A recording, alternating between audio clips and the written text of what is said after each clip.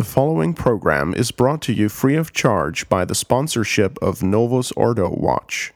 See for yourself that the Church of the Second Vatican Council is not in fact the Catholic Church of the ages. Go to novusordowatch.org. That's novusordowatch.org.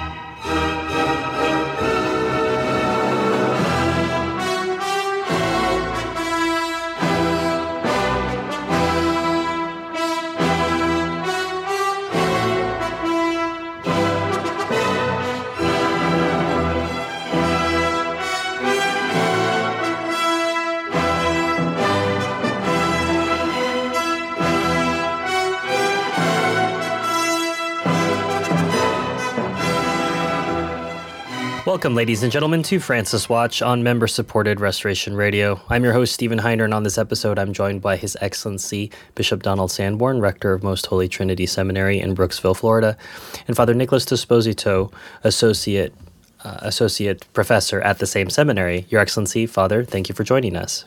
Thank you.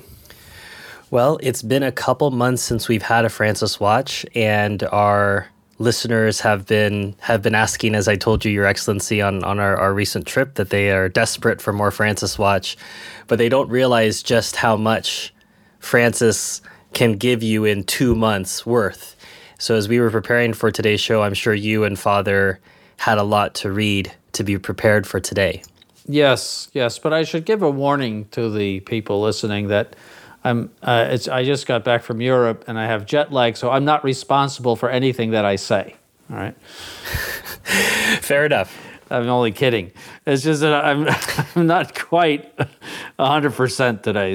But I'll do my best. Well, as long as you don't conduct today's show the way that Bergoglio conducts his in-flight entertainment on the jets themselves, I think we'll be okay, Your Excellency.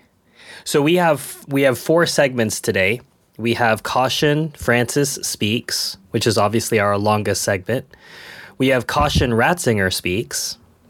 We have the Fat Lady Warm-Up section, which refers to the SSPX. And finally, we have the Conservative River Crying and Hand-Wringing section. So we have 4 sections today. We're going to start with Caution, Francis Speaks. And our first story is from Crux Now from July. The first part of the article reads, Pope Francis has vowed in a new interview that he won't be slowed down by resistance from ultra-conservatives in the church who say no to everything, insisting, I'm going ahead without looking over my shoulder. Did you or Father Desposito have a chance to look at this article? It's more of the same over the past 3 years, that he is supposedly a pope that's going to put through Vatican II, and that he is not going to listen to anybody that is going to contradict him. And it's so amusing to watch somebody who prides himself on being such a liberal seeing him be so dogmatic, that he just is so dogmatic in his liberalism, which I say is so typical of liberals. To me, no one is more dogmatic and intolerant than a liberal. Their religion is the most dogmatic religion that I have ever seen. And so he's saying that he is not going to be slowed down, So we know this already, though. This is nothing new for him. Father, do you know anything about this Joaquin Morales Sola? Yes, Joaquin Morales Sola is a journalist, a political journalist in Argentina. He writes in a conservative newspaper called La Nación, and he's basically just a journalist. I mean, he's serious, but of course he doesn't understand too much about what is going on in the church. He actually considers Francis to be like a great character, and then he complains that in Argentina, because people criticizes Francis because of politics, that they ignore outside Argentina what he's doing, etc. So I will say, I mean, he just he admires what he's doing without understanding actually all the doctrinal problems. I will say he's ignorant about religion, but and you can see that also in his interview that he just asks questions about Argentinian politics and nothing really important actually. And at the end, yes, he mentions the conservatives, and it's there when he says, yes, the conservatives, they say no to everything, but I want an open church. So knowing Francis, what he means, I mean, is kind of similar to Christina Kirchner when she was opposed by the right, I will say, a political right in Argentina.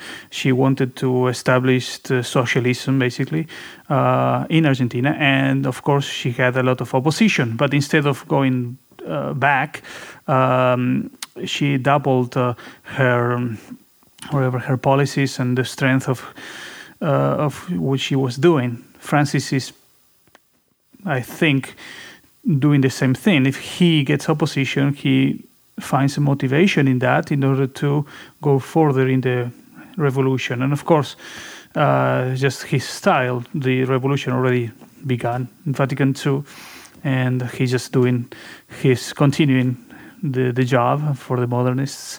He's a little more open about it and not very smart like Ratzinger, but that's Francis.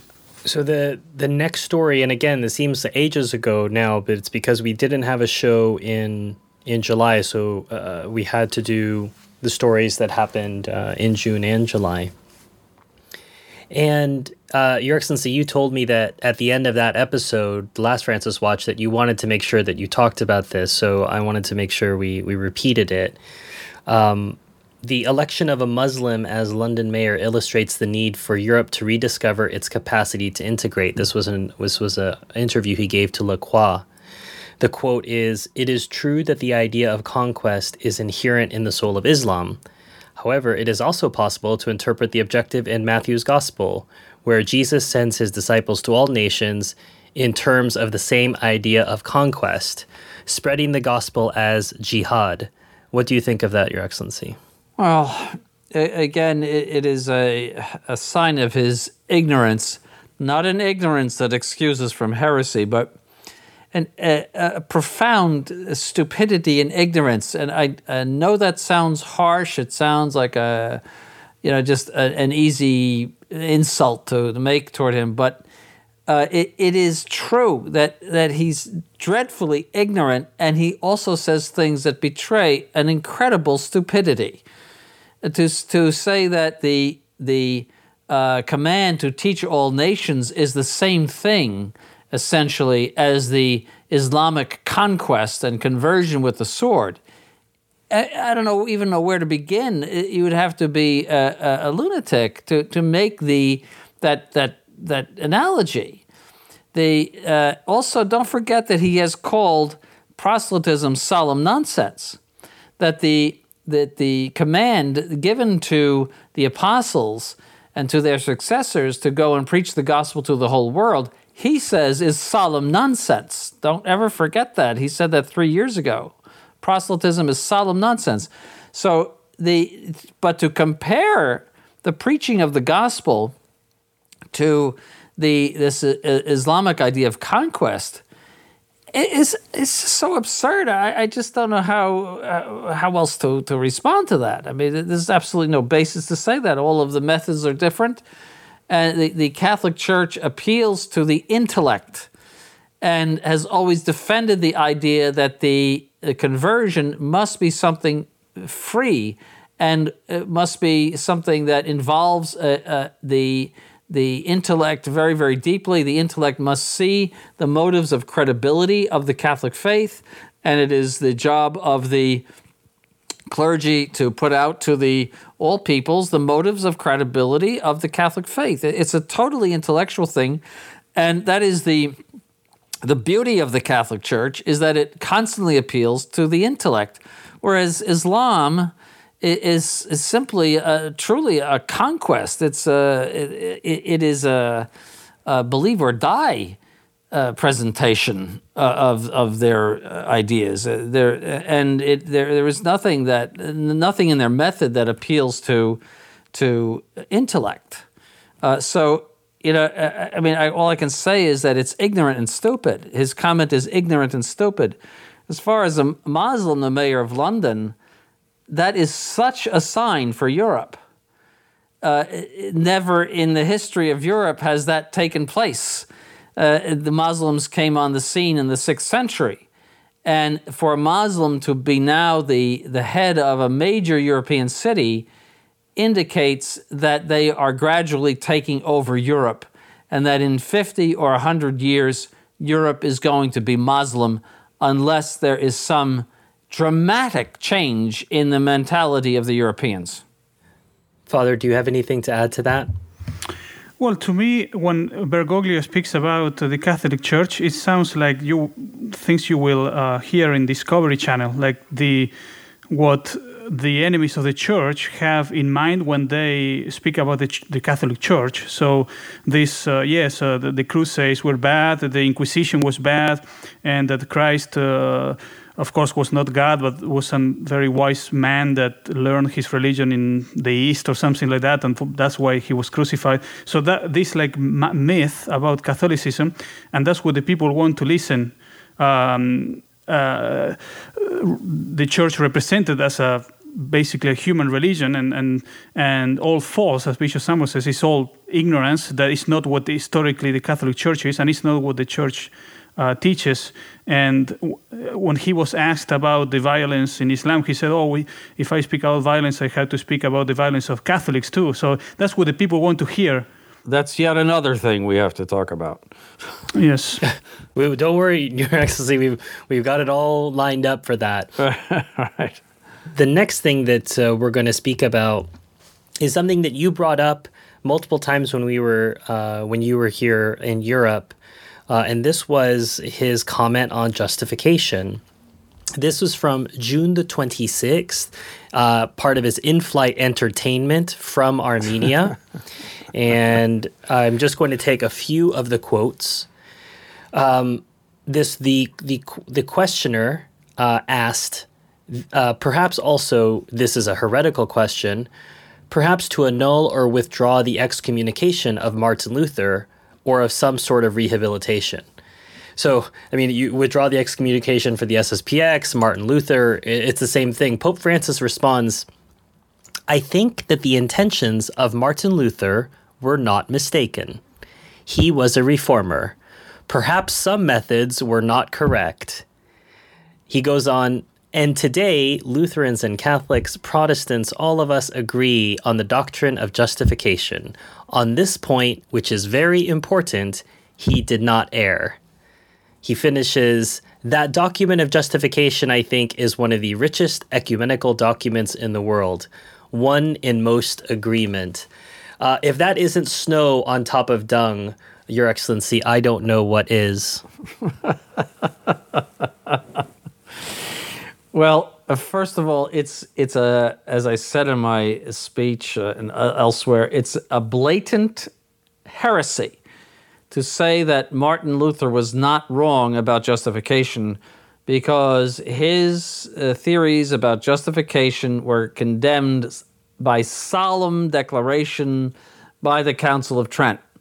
So it would be the same thing as saying Christ is not God or Christ is not present in the Holy Eucharist. It is a blatant, naked heresy to say that. To say that Martin Luther's intentions were not wrong. I mean, of course, you can't get into someone's head and judge his intentions, but externally, the way he carried out his so-called reform was in a most violent and disgusting way. And, a person of good intention would want to perhaps reform the clergy and make suggestions of reforming the clergy, would perhaps ask for prayers for the reform of the clergy, because a lot of the clergy needed to be reformed at the time, it's true. And he was reacting to a lot of the immorality of the clergy, which he saw, particularly in Germany and in Rome. But did he lead a life of purity? No, he married a nun. And he told the elector of Hesse that he could marry 2 people, that he could be a bigamist. And to read his statements, you can tell that he's a man who is obsessed with sex, that sex is on the brain. I mean, this man is a dirty, impure man. So for him to be complaining about other people's immorality is the most pharisaical thing that he could do. I mean, he was full of immorality himself. So, I mean, to say that this was, a nice man that really was just sort of overreacted and he really wanted the reform of the church is, again, ignorance and stupidity. It's ignorance of the facts concerning Martin Luther, who said that our Lord had sexual relations 3 times in his life, have fornicated 3 times. I mean, are we to believe that man is of good intentions? And that he meant well, and all of this nonsense. It's just ignorance of the facts. All he has to do is read a book about Martin Luther. I mean, it's nonsense. And then that statement that he made about that document that came out about maybe 10, 13 years ago, I think it was 1999. More than that, gosh, time flies when you're having fun. I commented that in one of my newsletter. I commented that, and the thing is loaded with heresy, the same kind of heresy that there is agreement concerning justification, and that is up on our website. That commentary, I urge people to read that. It's loaded with heresy, and he thinks it's the most wonderful document that ever came out. So, but we know Bergoglio is a heretic. He says heresies all the time. The most lamentable thing about this is that you have this screaming naked heresy on his part, and not one single person in the whole Novus Ordo religion says a single thing against him concerning that. That is far more to be lamented than what Bergoglio said. We know Bergoglio is a heretic. He's capable of heresy many times a day. He has no faith. As I have said many times, I don't think he believes in God.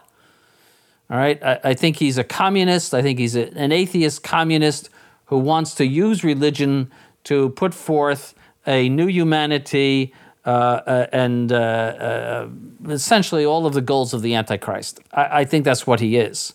So what is lamentable is that the so-called ultra-conservatives that he complains about have absolutely no guts, have absolutely no reaction to that, which cries to heaven for reaction, a reaction of the faith, that this man is a heretic and he should be pulled out and gotten rid of. And so that's really the deeper problem.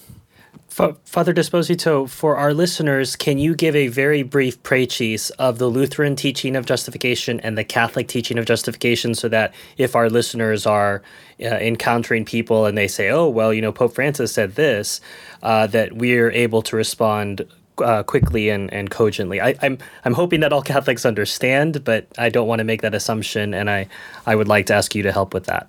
Well, I mean, I would say the issue or the difference to explain it in a simple way will be a little kind of difficult. But it basically, for Martin Luther, you don't need to be changed, I would say, spiritually, or to be good in the supernatural order intrinsically in order to be justified, but only an external justification, basically God looking the other way, that's enough for you to go to heaven.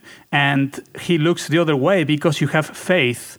And the grace of Christ, or whatever they call it, covers your sins, but you still are a sinner.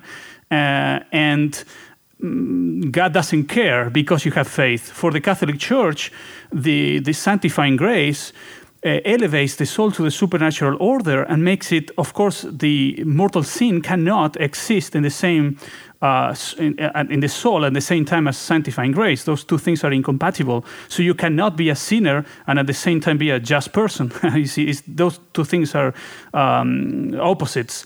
But for Luther, you can be a sinner and justified because of this external justification and because of faith. And by the way, at least Luther asks for faith. I mean, Bergoglio, not even that is necessary. It's just good naturally, that's enough for you go to heaven. But Bishop Sambor was talking about the true Luther, the historical Luther that was like basically a pig. That might be an insult to pigs, Father. Yes, but I would say the ignorance is not new, or at least this idea that Luther, already John Paul II, you remember, he said that he was like a great spiritual man or something like that. And Ratzinger, in 1982, in a book he wrote, The Principles of Catholic Theology, he says that basically, I will quote him just to be fair. He says, that which in Luther makes all else bearable because of the greatness of his spiritual fervor. That's Ratzinger, the greatness of his spiritual fervor, about, again, praising Martin Luther. So it's not new. I mean, these modernists have this, veneration for Luther somehow. And yes, and the something that for me was really, I would say it doesn't surprise me from Bergoglio, but in a way it did surprise me. He was so clear when he says that basically one faith, one baptism, one Lord. He quotes that as saying that unites us with the Protestants, which in fact that's what separates us. The faith is what separates us from the Protestants. But for him, it's what unites us. Yes. That's incredible. Yes. Well, something that Martin Luther might agree with Francis on is who is he to judge? I think that might be a quote that Luther would have put forward. In another question from a journalist, Cindy Wooden from CNS, from Catholic News Service, says, Holiness, within the past few days, Cardinal Marx, the German, speaking at a large conference in Dublin, which is very important on the church in the modern world, said that the Catholic Church must ask forgiveness to the gay community for having marginalized these people. In the days following the shooting in Orlando, many have said that the Christian community had something to do with the hate toward these people. What do you think? And again, we don't have time to quote the full text, so we will just quote portions. He says, one can condemn, but not for theological reasons, but for reasons of political behavior. Certain manifestations are a bit too offensive for others, no? But these are things that have nothing to do with the problem. The problem is a person that has a condition, that has goodwill, and who seeks God. Who are we to judge? And we must accompany them well. This is what the Catechism says, a clear catechism. I think that the Church must not only ask forgiveness, like that Marxist cardinal, he says, laughing, must not only ask forgiveness to the gay person who is offended, but she must ask forgiveness to the poor, too, to women who are exploited, to children who are exploited for labor. She must ask forgiveness for having blessed so many weapons. The Church must ask forgiveness for not behaving many times. And when I say the Church, I mean Christians. The Church is holy, we are sinners. Christians must ask forgiveness for having not accompanied so many choices, so many families. The culture has changed, thanks be to God. Christians must ask forgiveness for many things, not just these. Forgiveness, not just apologies. We can't put limits. All of us are saints because all of us have the Holy Spirit. Now, Your Excellency, if you're still alive over there on the other end of the line, can you help us with this? I mean, he never misses the opportunity to talk about the poor, the homeless, the downtrodden. He's a communist, that's why. Right. Well, he asked the question about homosexuality, and we're talking about the poor and the homeless all of a sudden. But I don't really know where. I mean, there's something in every single line here to pick apart. Yes. Well, let's start. First of all, the Church doesn't hate anybody. All right. However, the Church does hate sin, and it does condemn sin, and it condemns those who love sin. Whatever sin it is, whether they're thieves. I mean, look at how he condemned the mafia and said all the mafia are excommunicated. Well, I mean, they're thieves. That's the seventh commandment. Why don't we just apply the same thing to them? Well, who are we to judge? They're doing the best they can when they shake people down and require all sorts of payments, and if you don't pay, you put a horse's head in the bed or something like that. That's just sin. All it is sin. And why is he exempting this sin of unnatural sex from the condemnation of the Catholic Church for those who practice it? Again, he is profiting from a distinction that he doesn't make, but which he ought to make, and that is somebody who, for one reason or another, whether he's born with it or whether he acquires it, for one reason or another, is attracted to the same sex. That is not a sin. And he can go to confession, and the priest will tell him that he has to avoid all of the occasions of sin and lead a celibate life and do everything necessary for his salvation. That was always the case.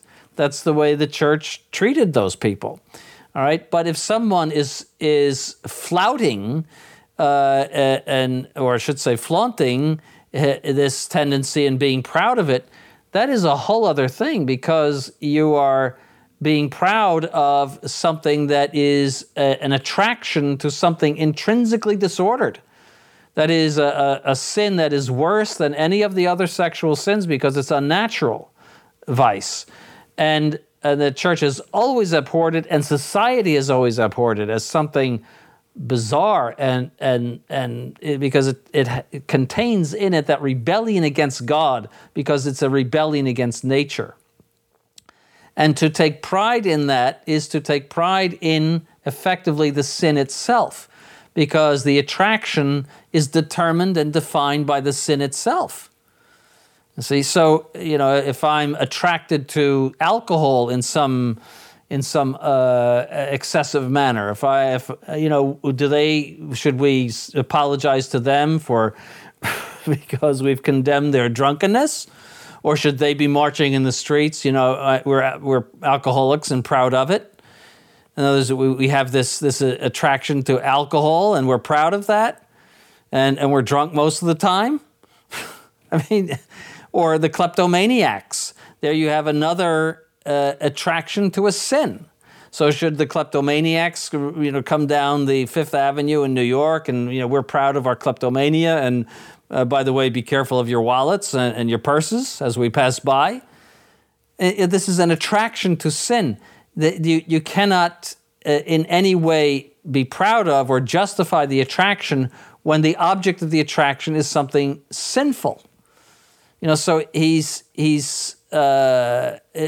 the church has always condemned the sin, of course, and it has always considered the attraction to be an intrinsic disorder, and it has made this plain, and so therefore the homosexual has to obey the law of God just like everybody else. He has some special laws that he has to obey, and he should not take pride in his problem, but he should offer it up as a cross to God, however he acquired it.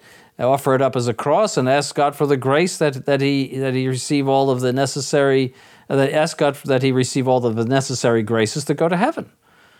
That's the proper response with regard to them. The church has nothing to apologize about concerning treatment of homosexuals, because any kind of harsh treatment of them came from the fact that they were practicing this evil vice, not because they were attracted to it, but that they were practicing the evil vice. All right, so he's profiting from this distinction that should be made, which he doesn't make, and it was always made in the past. And again, it's just a dishonesty on his part, the church. It is the church's job to judge objectively the morality of others. Absolutely, it's its job. That's why it's there. If it didn't have that job, it shouldn't exist. There's no reason for it to exist. So that's number one. Now I can't remember what else he said here. We're talking about. Refresh my memory. If you want, we can skip over he laughs by calling Cardinal Marx the Marxist cardinal. And then he says... That's no misnomer. Right. he says we mustn't only ask forgiveness of the gay person, but he goes on, we have to ask forgiveness of the poor, to women, to children who are exploited. We have to ask forgiveness for blessed weapons. The church has misbehaved many times. Okay, well, let me take that one by one. The church is not responsible for the poor. What is responsible for the poor is his socialism that creates the poor. Look at all of the socialist states, as I say many times. They're all poor. There's so many poor people in them. So there's no, the church has condemned socialism. And the church has never promoted any kind of system or anything at all that would create poor people. Conversely, the church has aided the poor immensely during the Middle Ages. The monasteries were the places where the poor would go in order to receive aid. It was not the state that distributed aid. It was the monasteries who distributed aid. And people became poor when the Protestants repressed the monasteries. And you had these poor people wandering the streets. It was liberalism that gave us the poorhouses of the 19th century, which the church condemned. Economic liberalism, laissez-faire, do whatever you want, which was the effect of the French Revolution. That did not come from the Catholic Church. It is the modern world that has to apologize to the poor, because it has set aside Roman Catholicism and has embraced the evils of the French Revolution, and that has given us a lot of poor people. It is absolutely true. The selfishness of many has led to that. Those people have to apologize, not the Roman Catholic Church. Has always been alleviation of the poor. That's one of the intentions of the Holy Father when you pray for an indulgence. One of his intentions is the alleviation of the sufferings of the poor. And we could point out so many saints who alleviated the sufferings of the poor and who are on our altars because they did that very thing. It's just stupidity. What an asinine thing to say.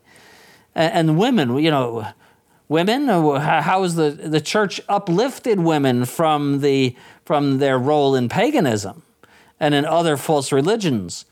I may have told you on another show that the pre-Christian Germans had the custom, if the husband should die, they would kill the wife and the dogs, and then burn everybody on a pyre, because what good is the wife and the dogs if the man isn't around? And so that was their custom. The Catholic Church, of course, did away with such barbarism, but now we have to apologize to women. Women were uplifted by the Catholic Church. I've also pointed out in the past that Athens, known for its great democracy, which would be a whole other show. All right, but as a matter of fact, there's only an elite that could vote. But the great Athens, the women couldn't leave their homes in Athens. That was the pagan world, and the church uplifted women. And now we're supposed to apologize to women. It is the modern world which has destroyed women, and by destroying women has also destroyed the family, and has given us all of the rot of the modern world through the destruction of the woman. What else? Right, it was the church that subdued. It was the church that took centuries to subdue Europe's practices of having multiple wives or just divorcing and abandoning women. It was the church who had to break these people into the reality of what marriage is. Yes. Absolutely. If you're any kind of student of history, you see that the place of a woman became very much enhanced with the coming of Christianity. Just as the place of the poor and the place of the slaves, and with the idea that every soul is equal before God, and in the sense that every soul is in need of God's grace, and every soul needs the Holy Eucharist. That everyone has a dignity in God's eyes because of baptism or his call to baptism. That everyone is called to the Catholic Church, and that this gives the king is just as much dependent upon the Holy Eucharist as the dirtiest serf in his kingdom. And this dirtiest and smelliest serf in his kingdom kneels down at the same communion rail that the king does. And it's the communion rail is the great equalizer of humanity. The church, and the church is no enemy of aristocracy or monarchy, but it does, everyone is the same before the omnipotent God, as he is in the Holy Eucharist. Father Esposito, he says it's not enough to simply ask, not simply enough to make an apology, but that we must ask forgiveness. The culture has changed, thanks be to God. Christians must ask forgiveness, not just apologies. Is he referring still to the Sodomites? He's just broadly saying the culture. He says the culture has changed, and he says thanks be to God that the culture has changed. Of course, the culture now, has overthrown our Lord. He's not anymore the king. And as Bishop Samuel was saying, the real enemy of the poor is Francis. I remember the example of all the modernists, the Mother Teresa of Calcutta, that those Indians that were not baptized, and she didn't. She let them die without baptism. All those poor people in India, or many of them, because of respecting their religious beliefs or whatever. The same thing with all these missions and the apostolate, or whatever they call it in the Novus Ordo. They go to the poor people, and they don't teach the gospel, but they teach socialism and how to basically move themselves like politically and fight for the rights. That's what they teach. They don't teach the gospel. They don't teach that they have to believe in Christ and the church. They have to be basically, virtuous and keep the commandments. No, that's not what they teach. The enemies of the poor are these modernists that go and basically pervert the poor. And the same thing with women. If in a document Francis says that feminism is great, of course that's not that's against women. The same thing with everything. If you tell somebody that has this inclination to homosexuality that's okay, and that you can be a good person and please God, and at the same time being an active sodomite, you're the enemy of that person. You are actually putting obstacles to his salvation. So the whole thing is really diabolical, I think. Well, speaking of diabolical, we have some more words of Francis that was only commented on by a couple sites, the Call Me Jorge blog as well as Orate Cheli. They talked about some remarks that Francis made at the beginning of the pastoral conference of the Diocese of Rome, and that was in June of this year. And again, it's horrifying for me to even repeat some of what he's saying here. And it was later the Vatican scrubbed some of the exact quotes, but what we have was regarding the episode where the woman was being saved from being stoned, that our Lord was scant on morality. The exact Italian is amo mancato verso la morale, and then that he was not a clean one. The word used was un pulito, and this idea that it's not enough to simply distort what our Lord is doing or saying. He has to insult our Lord. So we've gone from heresy to blasphemy, Your Excellency. Yes, it's extremely serious. And again, I think it shows his atheism, that there is no faith in him that would make you bite your tongue before you would say such a thing. The virtue of faith gives a very strong interior reverence for God. And it's a supernatural virtue. You would sooner die than say these things if you had the virtue of faith. To say that our Lord plays the fool a little bit. Where is he playing the fool? He's showing a magnificent virtue of mercy toward the woman. He is exposing the sins of those who want to stone her. And where is he being foolish here? How is he a jokester? Or again, it defies. It's so stupid. Again, I just would go to that word, that it defies any kind of explanation except that he's stupid. to try to make that out as being the fool. He said, what is he, some sort of a nut? That might be it, actually, Your Excellency. You alluded to something that isn't in the scriptures specifically, but you're citing a common teaching of the fathers. So can you explain to our listeners, when our Lord is drawing in the dirt there is a common interpretation. You said it, but perhaps Jorge, for him, our Lord is just drawing in the dirt, and for him that looks foolish, but maybe he's never read any commentaries on this passage, so he doesn't know what's actually going on. Yes, it is the only thing our Lord wrote, at least that we know from the scriptures. The only time he wrote anything. But it is the common teaching of the fathers is that he was writing the sins of those. Now remember, he said to the Pharisees and chief priests who wanted to stone her, let him who is without sin cast the first stone. And as he's saying this, he's writing in the sand. And of course, it makes all the sense in the world that he's writing their sins, because otherwise they would not have had the reaction that they did. They could, with their Pharisaical pride, just figure, well, nobody knows what I've done. But he is exposing their sins in the sand. And so they throw down their stones one by one and walk away.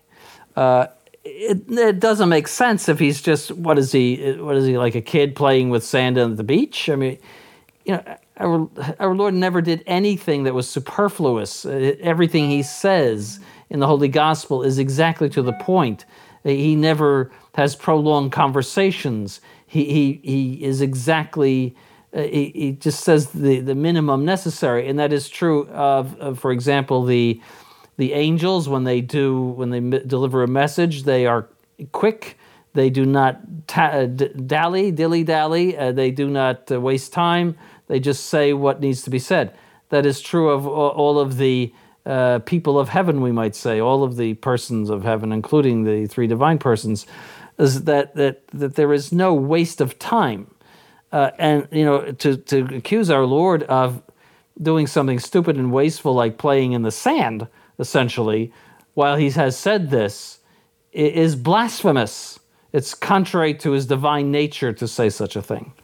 And again, that it comes out of the mouth of this horrid man is, we expect it. That there is not a single person in that whole Novus Ordo religion that makes any kind of serious accusation against him. That is more to be lamented than this person, that he can get away with this stuff. It is more to be lamented. That they have so lost either their faith or their fortitude in the faith that they just cower and say nothing, wring their hands a little bit more. So the same was true, to say our Lord was scant on morality, ha mancato verso la morale. That means he was missing something, the Italian, with regard to morality. My goodness, that sounds like Martin Luther. And that he was not a clean one. That's Martin Luther. That he was dirty. That was Martin Luther's theory, that in order to save us, he had to be a sinner too. In order to save sinners, he had to taste sin, basically. That's Martin Luther. This is where it comes from. It doesn't come from the Catholic Church. It doesn't come from the fathers or any of the Catholic commentators. They wouldn't even think of saying such a thing. It's just so thoroughly scandalous. In June as well, we saw a broadcast from the Vatican Radio that ends with the following quote: "This is the healthy realism of the Catholic Church. The Church never teaches us, quote, or this or that, unquote. That is not Catholic. The Church says to us this and that. Strive for perfectionism, reconcile with your brother, do not insult him, love him, and if there is a problem, at the very least, settle your differences so that war doesn't break out. This is the healthy realism of Catholicism. It is not Catholic to say, quote, or this or nothing, unquote. This is not Catholic, this is heretical.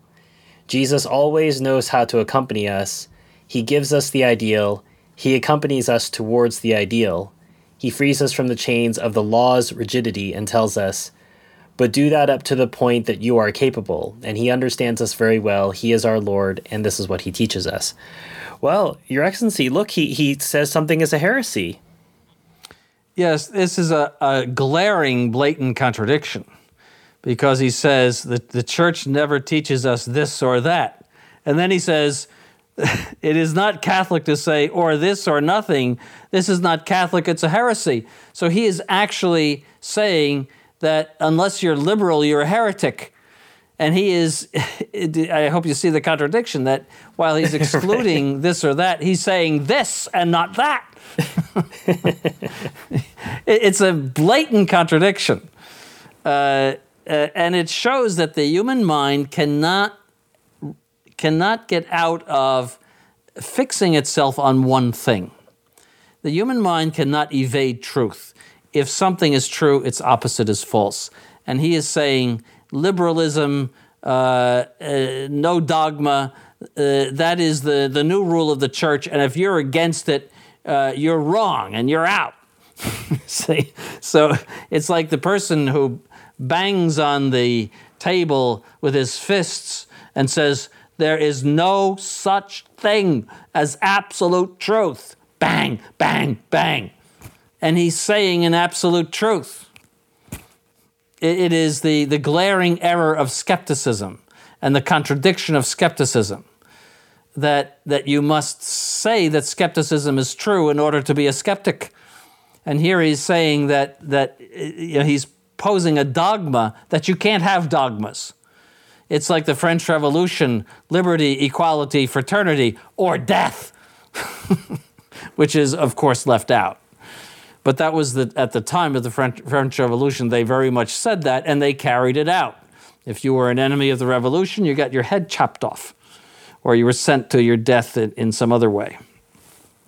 So, this again is it's a new religion. It's a new dogma. The dogma is that there is no dogma.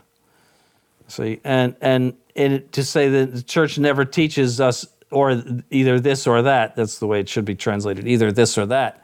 Well, you have to deny all of the history of the Catholic Church in order to say that. What are anathemas? What are dogmas?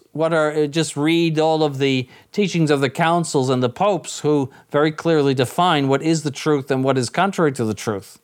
I mean, again, there's an awful lot of ignorance and stupidity here. I mean, are we supposed to take this seriously, that the Catholic Church never teaches us this or that? That we adhere to one thing and condemn the other? I mean, how stupid can you be? But I think it's beyond stupidity for him because he's not a Catholic. He doesn't understand it. He's an atheist, a communist, and that's what he's trying to make the church into. He's trying to use the institutions of the church for his own atheism and social communism. And that's the way to understand him. He has no idea what he's talking about. It's like a KGB agent or something. You have to understand that because he has a white cassock on, although with the black pants that you can always see underneath.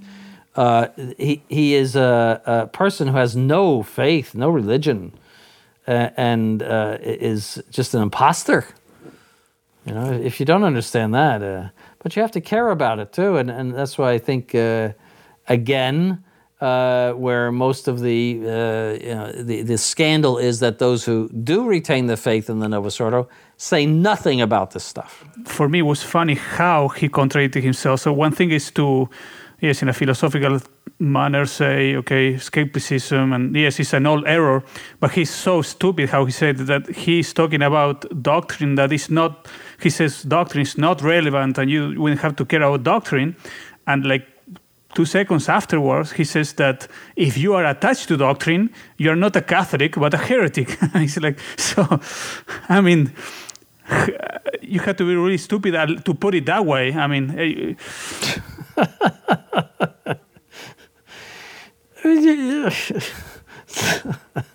you do. And it shows us he's such a doctrinaire liberal. And could he please give us the quotation from sacred scripture where our Lord says, do that up to the point that you are capable. Could he please give us that quote from sacred scripture where our Lord says that? Or perhaps from the Denzinger, where you have the collection of the teachings of the Catholic Church, that you only need to obey the law up to the point that you're capable. And what about St. Paul, that the grace is sufficient for thee? What I think that was the quote from St. Paul, isn't it? I think I read that in St. Paul someplace. That God gives us a sufficient grace to remain in the state of grace, to fight off temptation. If we pray when we're tempted, we will not sin. I think I read that someplace in the Catechism, But this is just Protestantism. Saint Martin, Martin Luther said that God does not expect us to obey the commandments because he knows that we're not capable of doing so. That's Martin Luther. So this is straight out of the heresiarch Luther. Probably reincarnation is true. Actually, Bergoglio is Luther. Mm-hmm. Yes. So the whole problem is in seeing this man as a Catholic, and yet worse, as seeing him as a pope.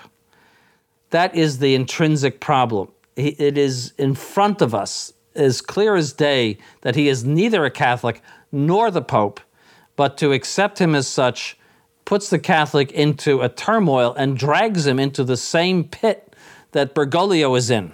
One of the other things that he did in June was to send a message, or at least he did not send it personally, but he had a congregation send a message to the Muslim world for Ramadan.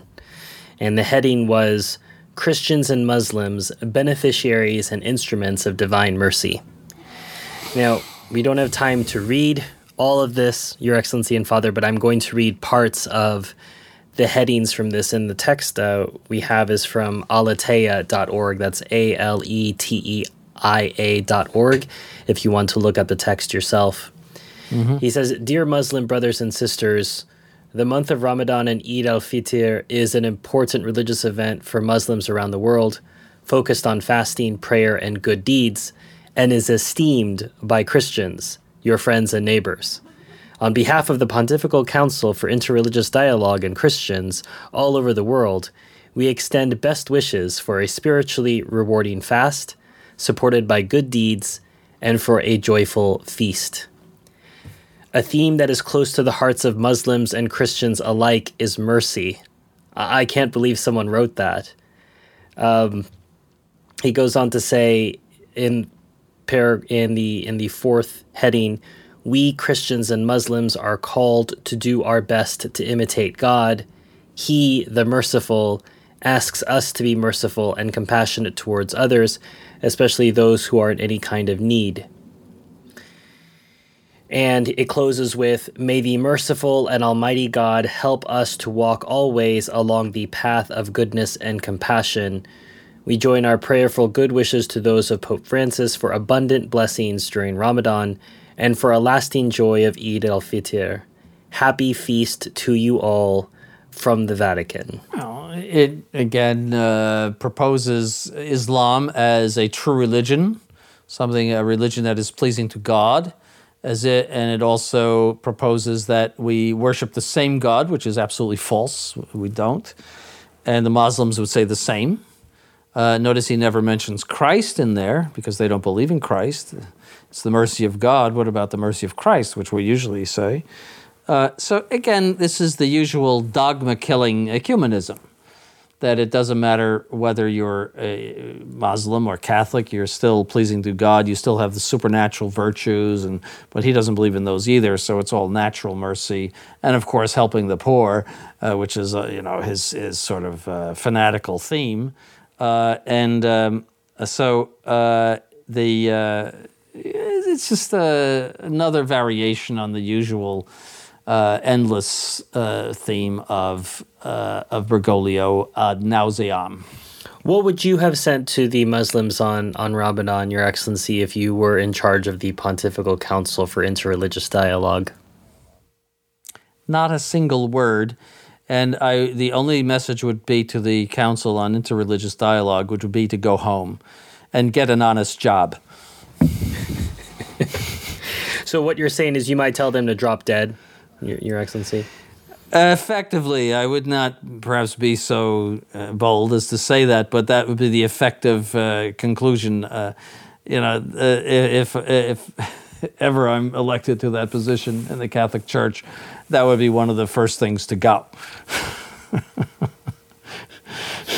We're talking about Islam because that was in June. Just recently, just in the last 7 days, Francis mentioned that if I speak of Islamic violence, I must speak of Catholic violence. And this was featured in Breitbart and in other places.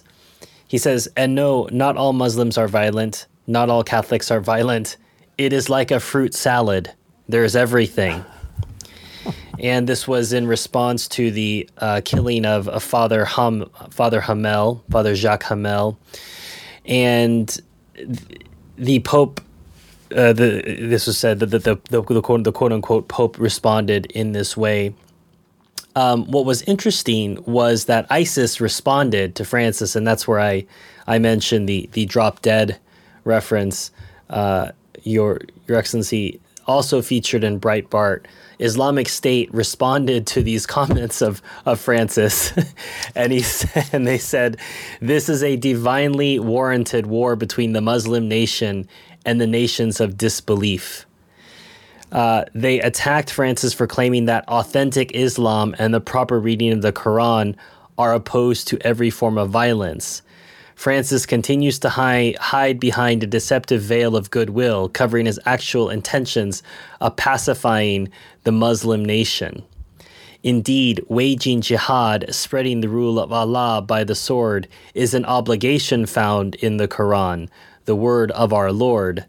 The blood of the disbelievers is obligatory to spill by default. The command is clear. Kill the disbelievers, as Allah said, then kill the polytheists wherever you find them. Mm-hmm. Well, certainly they don't seem to agree with Francis's reading of the Quran, Your Excellency and Father. Yeah. And they are right about the Quran. I read the Quran, and they are right. That's one of the famous quotes, and wherever you find them, So, and also it's the history of Islam. St. Thomas Aquinas says that's their nature, to convert by the sword. And that was before politically correct. And he has it in his Summa contra Gentiles, a commentary on the Muslims. And the difference between their violence and whatever violence that a Catholic may commit is that there is no unjust violence that is condoned or encouraged by Catholic sacred scripture or Catholic teaching. And that that very term violence, I don't like it because violence is both justified and necessary at certain times. Violence in itself can be just or unjust, just as anger in itself can be just or unjust.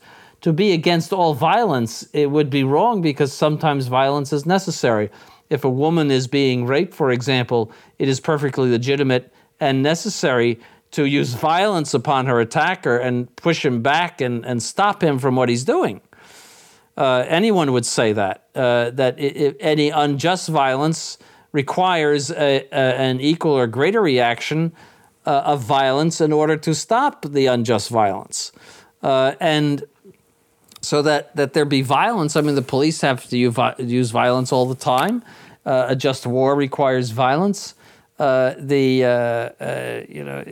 is, even bodyguards are threatening violence. So he walks around with bodyguards, and they are at least there to threaten violence against those.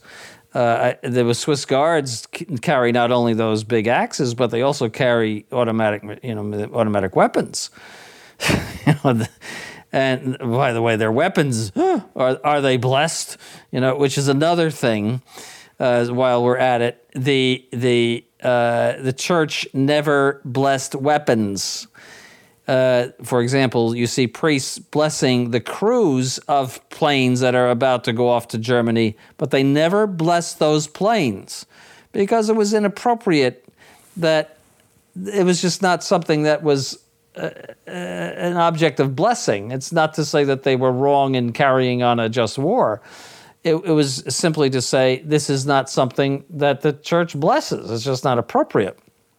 Any more than it would bless a sewer or bless certain things you just don't bless. So, again, to say that the church has to apologize for blessing weapons. So the getting back to the point is that there is a good violence and there's a bad violence. And violence in itself is indifferent, and it's how it's used and why it's used, which makes it right or wrong. But the Islamics have this in their scriptures and have it in their religious culture that the infidel is someone who deserves death, and that is not anywhere within Catholic culture. The Catholics never wanted to put to death infidels just because they were infidels. There was never anything like that. If you had a heretical agitator, yes, he would get the death sentence from the government, not from the church, but from the government, because the religion was so closely tied to society that was considered a form of treason. Just as if you were to go to Arabia today and get up and blaspheme Allah, you would get put to death in Arabia and all those places because their religion is very much tied to their society and culture, which in principle is the way it should be. Society should not be divorced from religion, but religion should be intimately part of it. And that's why in the Middle Ages there was a death penalty for heresy, because it was considered to undo the very fabric of society, the very basis of authority of the king and all the authority of society. So to say that Christians are violent just as Islamists are violent is, again, a complete stupidity. It's just not true. He doesn't understand the first thing about history or about the nature of Islam or about the nature of Christianity. He's ignorant and stupid. It really is. I know it sounds like a cheap shot, but it is true. He is both ignorant and stupid. Well, that's very ambiguous, Your Excellency. Father, the reason I want to ask you about the August video is because, unlike Bishop Sanborn, both you and I don't hate soccer. And we know that Bergoglio is a big fan of this. And the August video is peace through sports.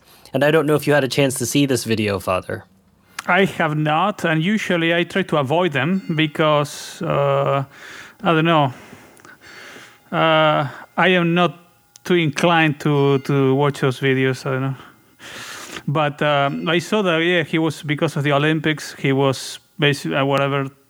And I remember, Emperor Theodosius, if I'm not mistaken, he was the one who suppressed the Olympic Games, was reestablished after the French Revolution, I believe.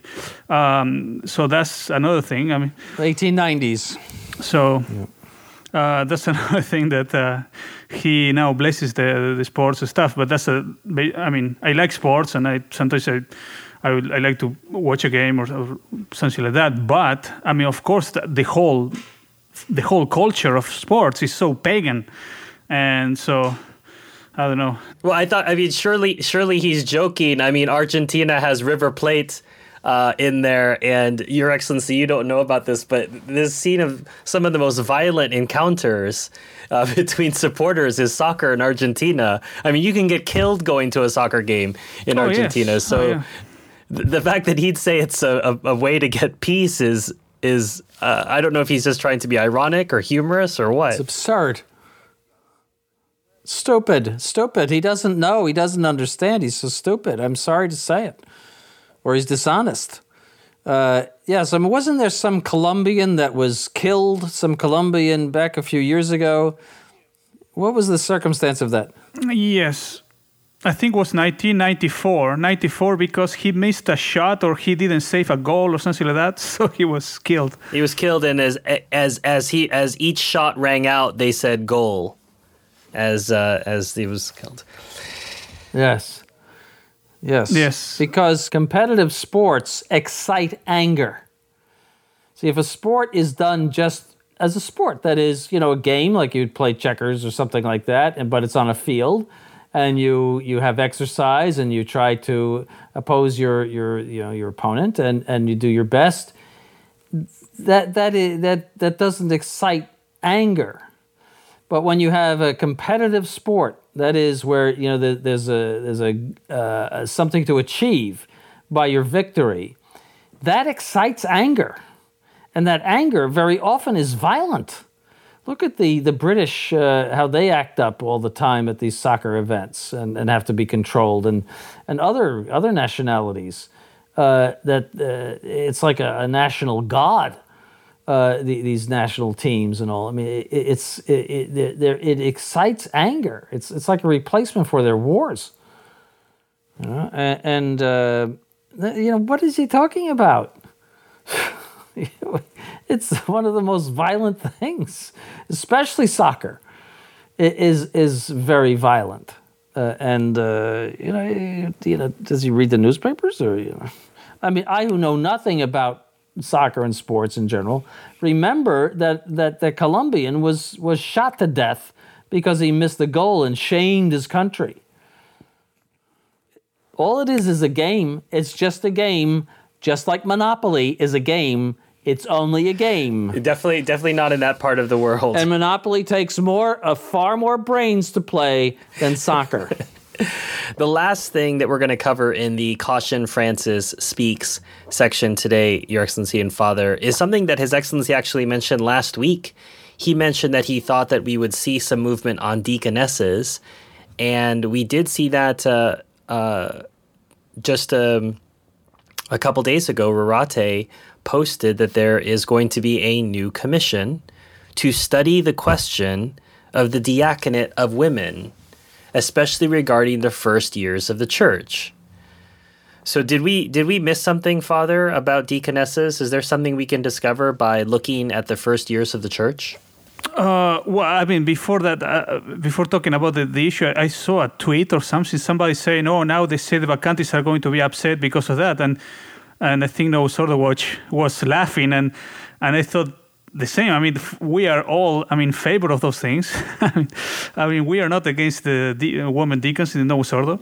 I mean, they are already a false, fake, naturalistic religion. I mean, they can have but I think Bishop Sambor has explained in other shows what the female deacons did to help female baptisms in the primitive church. It was nothing to do with what they want to do now, but yes, the whole idea now is the whole. Of course, they don't have priests, and they have to replace them with something they know, sort of.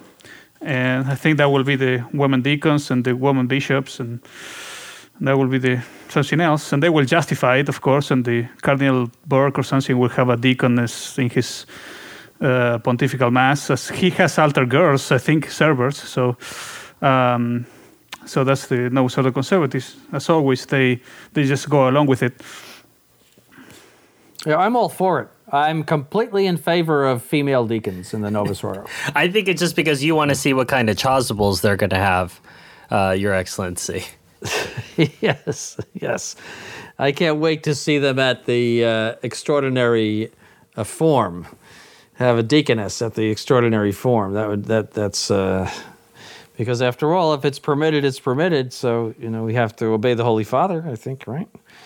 I'm being sarcastic, of course. They have those causes, the pink ribbons for the cure, so they may have these pink chasubles for the cure, so that, certain, you wear them. It's not just for Laetare or Gaudete Sunday anymore. You can wear them anytime. Right. So that is the end of the Caution Francis Speaks segment. I want to remind our listeners, you are listening to Francis Watch on member-supported Restoration Radio. My guest today, His Excellency Bishop Donald Sanborn and Father Nicholas Desposito. Our next segment is Caution Ratzinger Speaks. And we just have one quote today, but it's quite meaningful and important to deal with this ongoing belief system of the quote unquote Pope Emeritus. And this is a quote from Ratzinger himself. Eucharistomen. In that moment, my friend Berger sought to emphasize not only the dimension of human gratitude, but naturally the more profound word hidden within it, which appears in liturgy and scripture, in the words Gratias agens benedixit fredi deditque.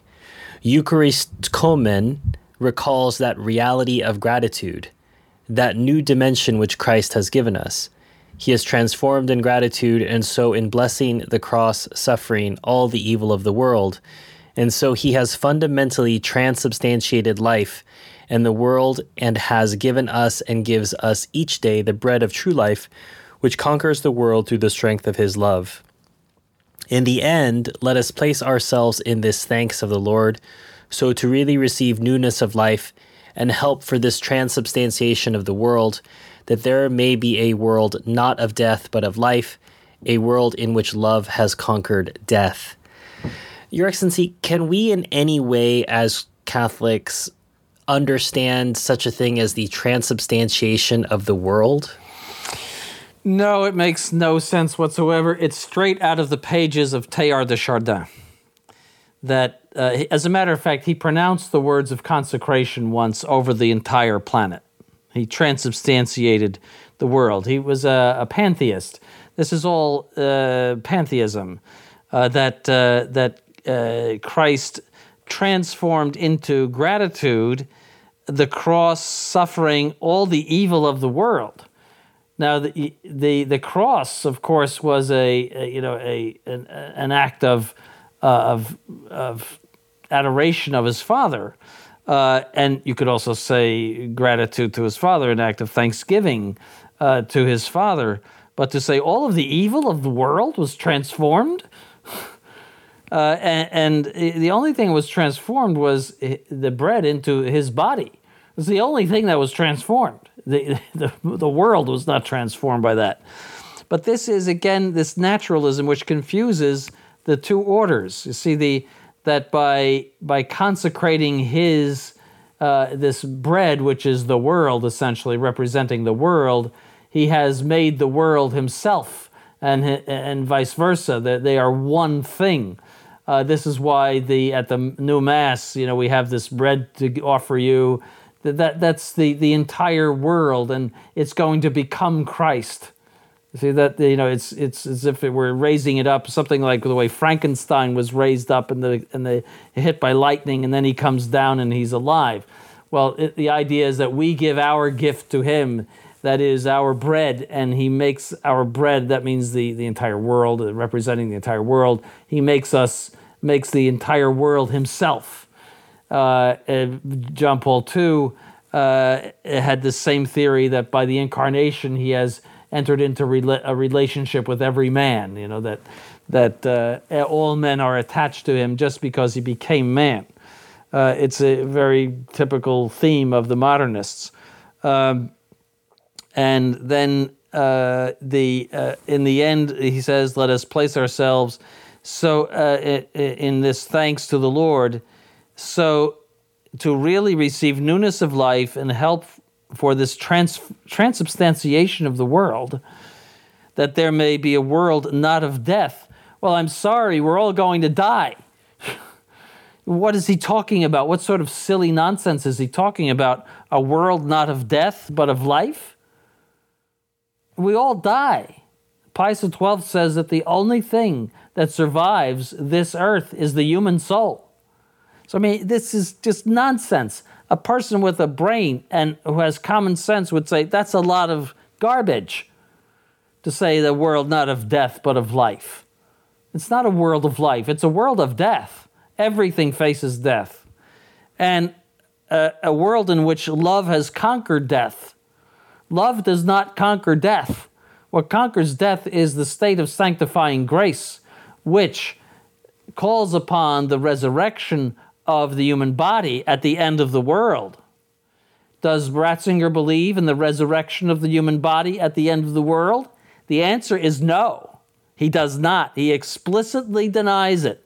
He said, we are not talking about the resurrection of bodies in relation to that dogma.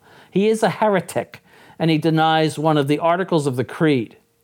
All right, so he's not the nice old man, behind the scenes who's Mr. Conservative. He is worse than Bergoglio, but he was not stupid like Bergoglio, nor ignorant like Bergoglio, and he knew exactly how to lure people more efficaciously, actually, into error.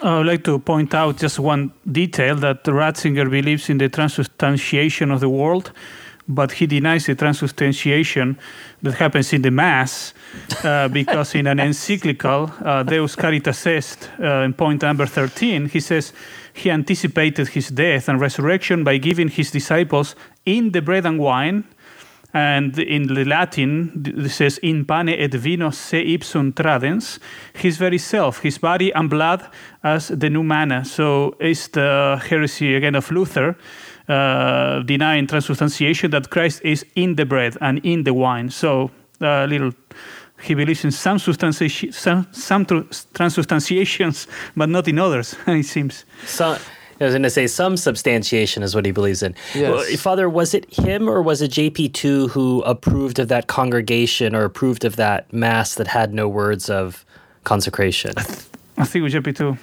It was JP2, but Ratzinger did all the work. Right. It's interesting. He believes in transubstantiating the world, but not actually transubstantiation in the Mass. No. They Anything but that. Yes, no, that can't be. No, he said Christ is in the bread. That's purely Lutheran. The reason is there is no bread after the consecration. There is no bread. So Christ cannot be in the bread. All right? So, just to make it clear. But Ratzinger wears magnificent shoes, and those mitres and those copes, are they nice? You see, I'm being very sarcastic here because the Novus Ordo conservatives see that stuff and they think, oh, the church has been restored in Ratzinger, and if only we had Ratzinger back. And again, they are completely duped because they do not understand that he is the architect of all of this destruction of the Catholic Church since Vatican II. I think it's the shoe. The shoes make heresies disappear. You have red shoes, all your heresies go away. Huh? I think that's the Dorothy or Kansas doctrine. Yes, that she had to click her red shoes and everything would be okay, and that she would be delivered from her. That's because she was Dorothy the Deaconess, Your Excellency. Yes. So the Deaconesses should wear the red shoes in honor of Dorothy. As I was reading Ratzinger's quote, after 90 minutes of reading Francis, what was fascinating to me is clearly Ratzinger is so much more academic and in a certain way, one could say, intelligent. And you can see how much more well-constructed his sentences are and his way of thinking.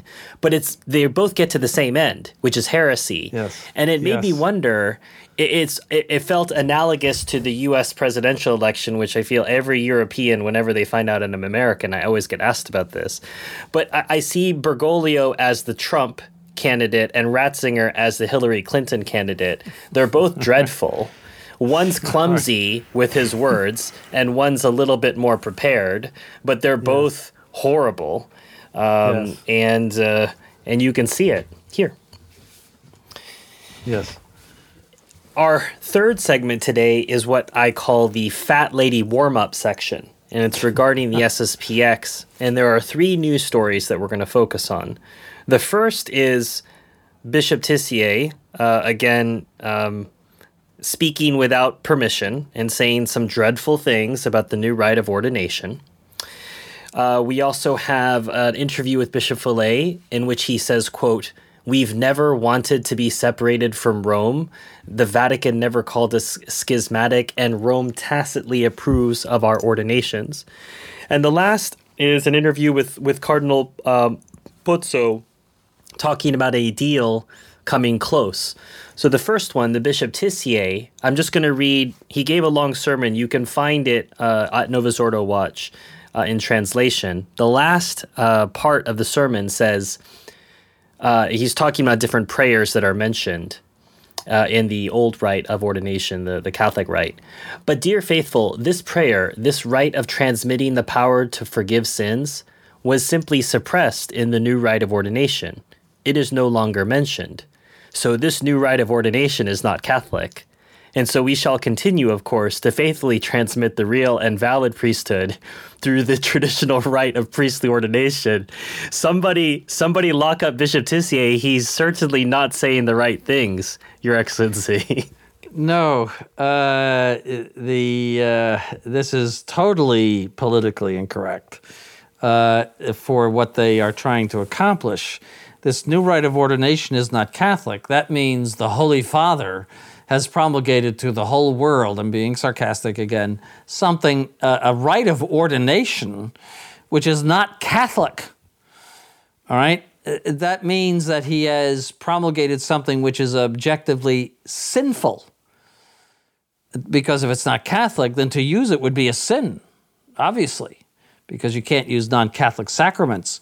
So that touches upon the indefectibility of the Catholic Church. And that is that the Catholic Church, by its indefectibility, cannot prescribe or even permit something for the whole Church that is a sin.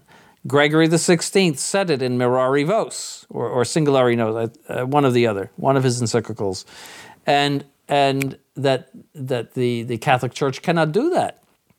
So that accuses, obviously, the author of the rite, meaning Paul VI and his successors, by the fact that they continue to maintain it, of being not Catholic. If you're promulgating a non-Catholic rite, I mean, what does that say of those who are promulgating it? I mean, the Protestant reformers promulgated non-Catholic rites. If it looks like a duck and walks like a duck, etc., it must be a duck. And so, and then he says, so we shall continue, of course, to faithfully transmit the real and valid priesthood through the traditional rite of priestly ordination.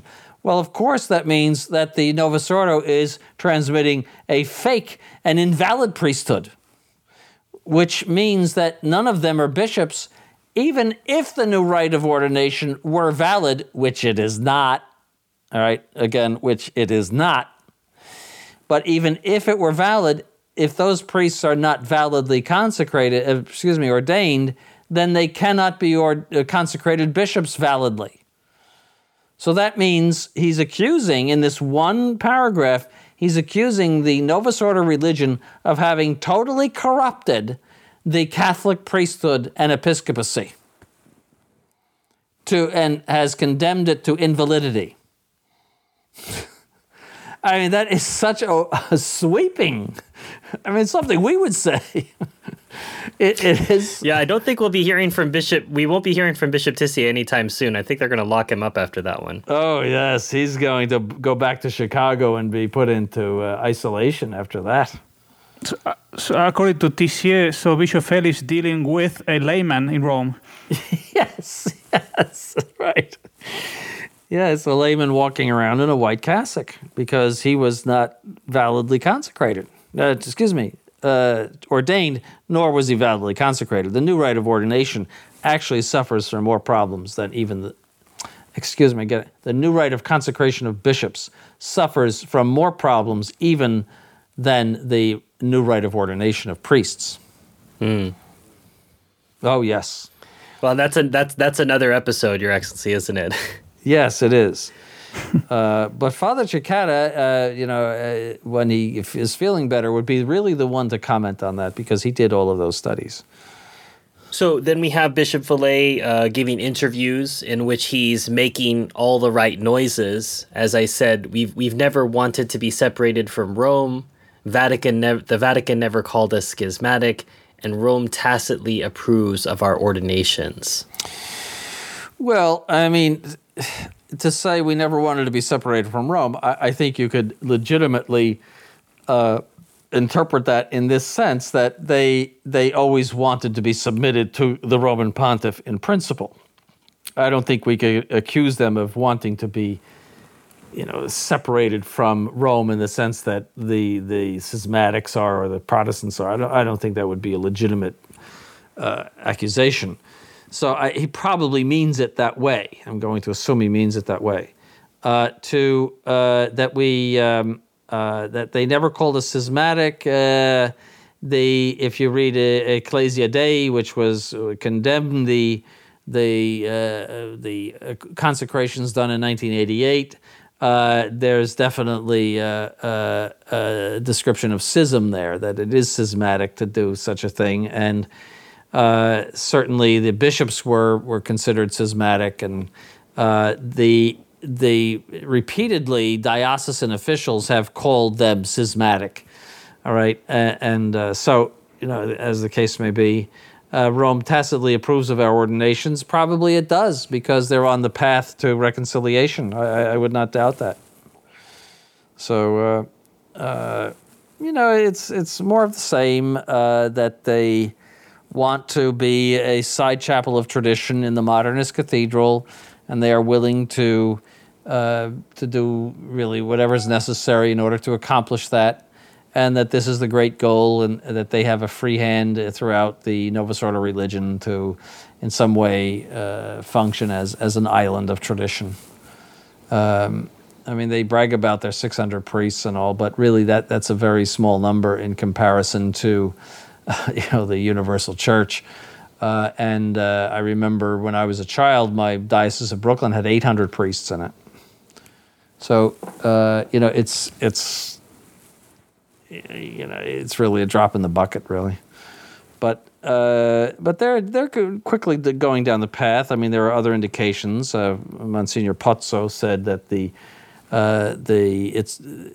essentially the deal is already signed. Everyone has consented to it, and that but it will go by steps, little by little. The implementation of the deal will go by steps, but the ultimate goal is what they call a personal prelature, which simply means that they will have what they call personal parishes. If you go to that parish, then you're subject to the SSPX hierarchy and not to the local bishop.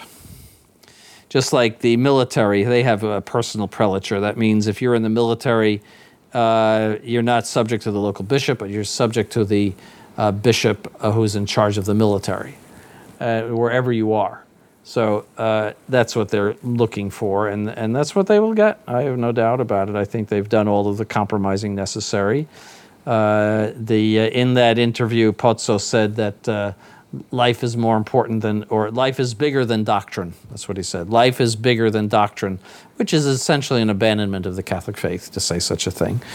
And so I think they're making their entry into the Valhalla of the modernist religion with the banner that life is bigger than doctrine, which to me is such an evil thing, such a banner to wave, because that's what they're coming together on, that life is bigger than doctrine.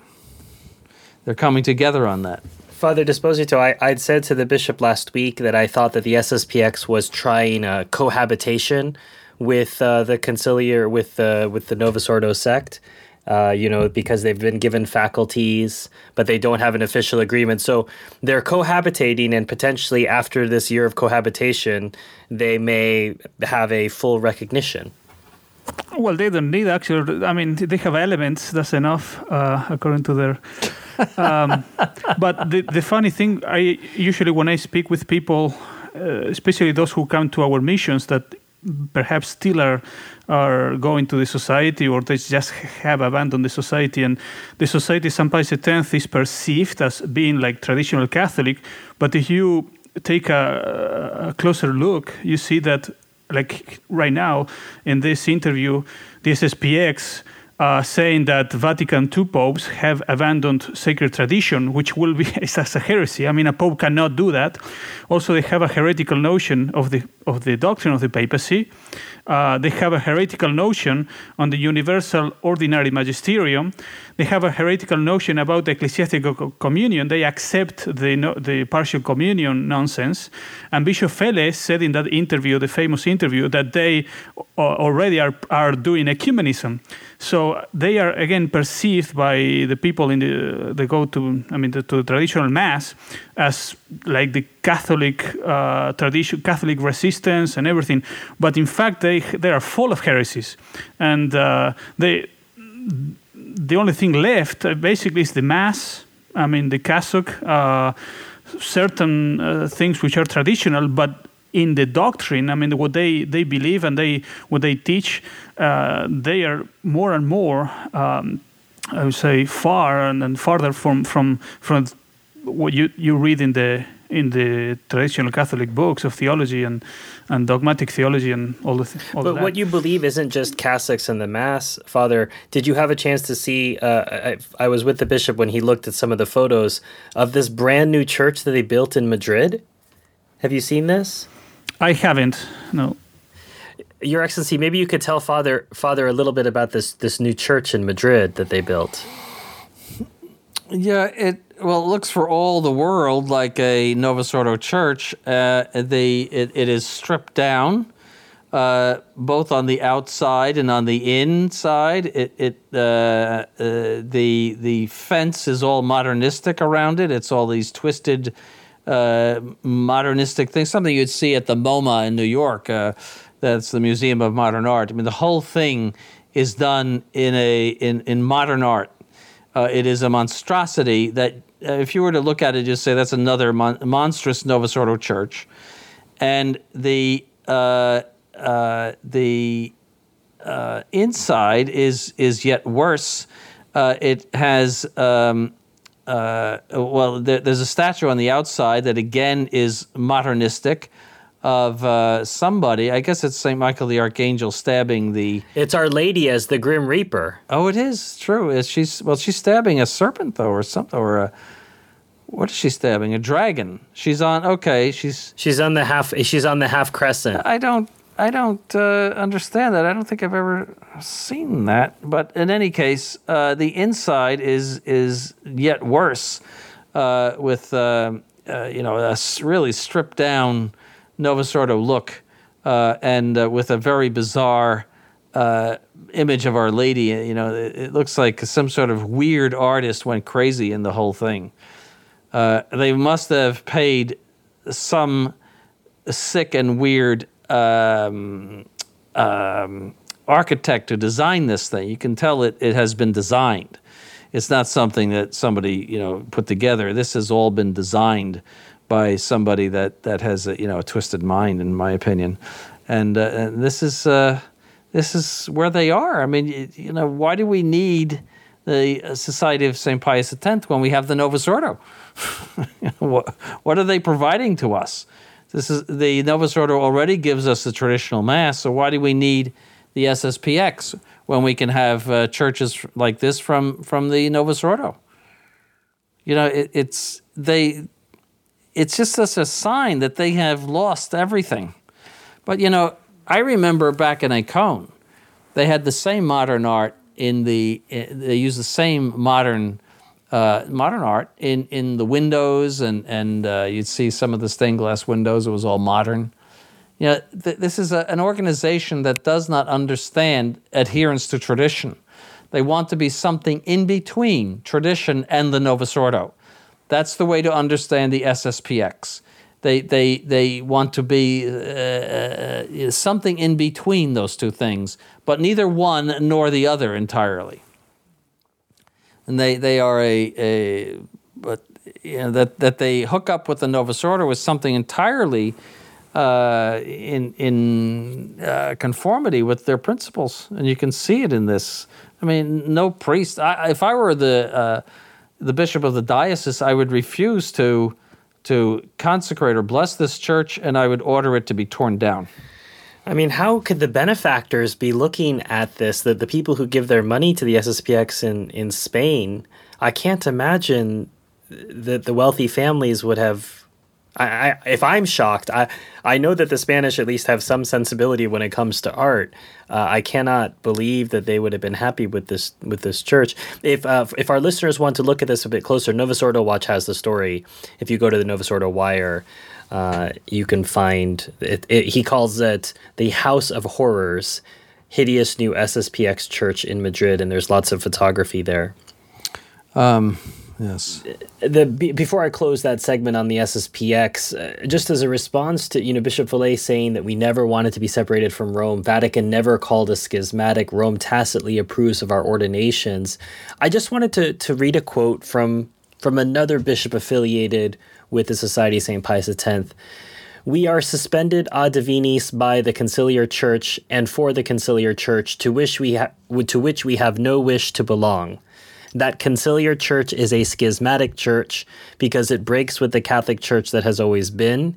It has its new dogmas, its new priesthood, its new institutions, its new worship, all already condemned by the Church in many a document, official and definitive. The Church that affirms such errors is at once schismatic and heretical.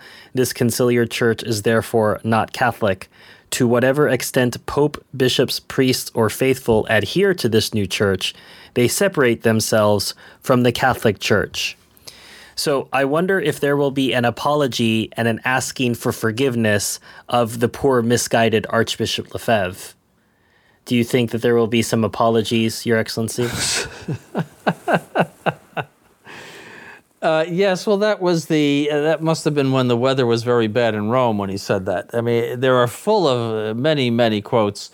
Father Schmidberger said back in the 90s that the faithful should know that we are not in communion with those who promote the new Mass and so forth.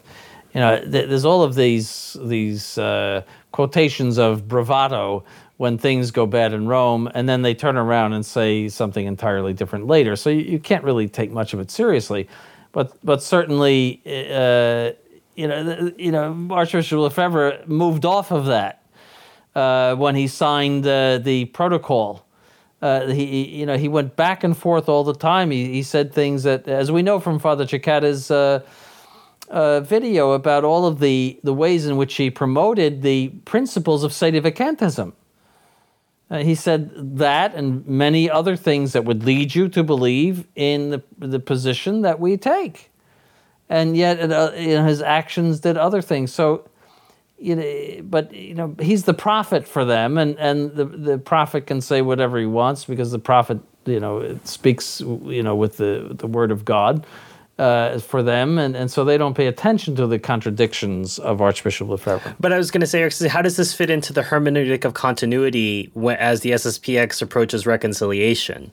Do they just pretend that he never said any of these things? It's the hermeneutic of Lefebvre. Well, I think the Vatican would just say, well, that was one of his outbursts, or something like that. I remember that's what he said. He came back Rome in 1974. He put out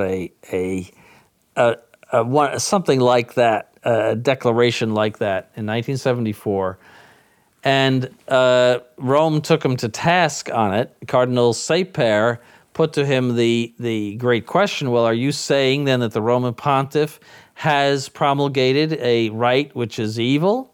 Are you saying that? And he backed off of that. He gave a very, very slippery answer to that.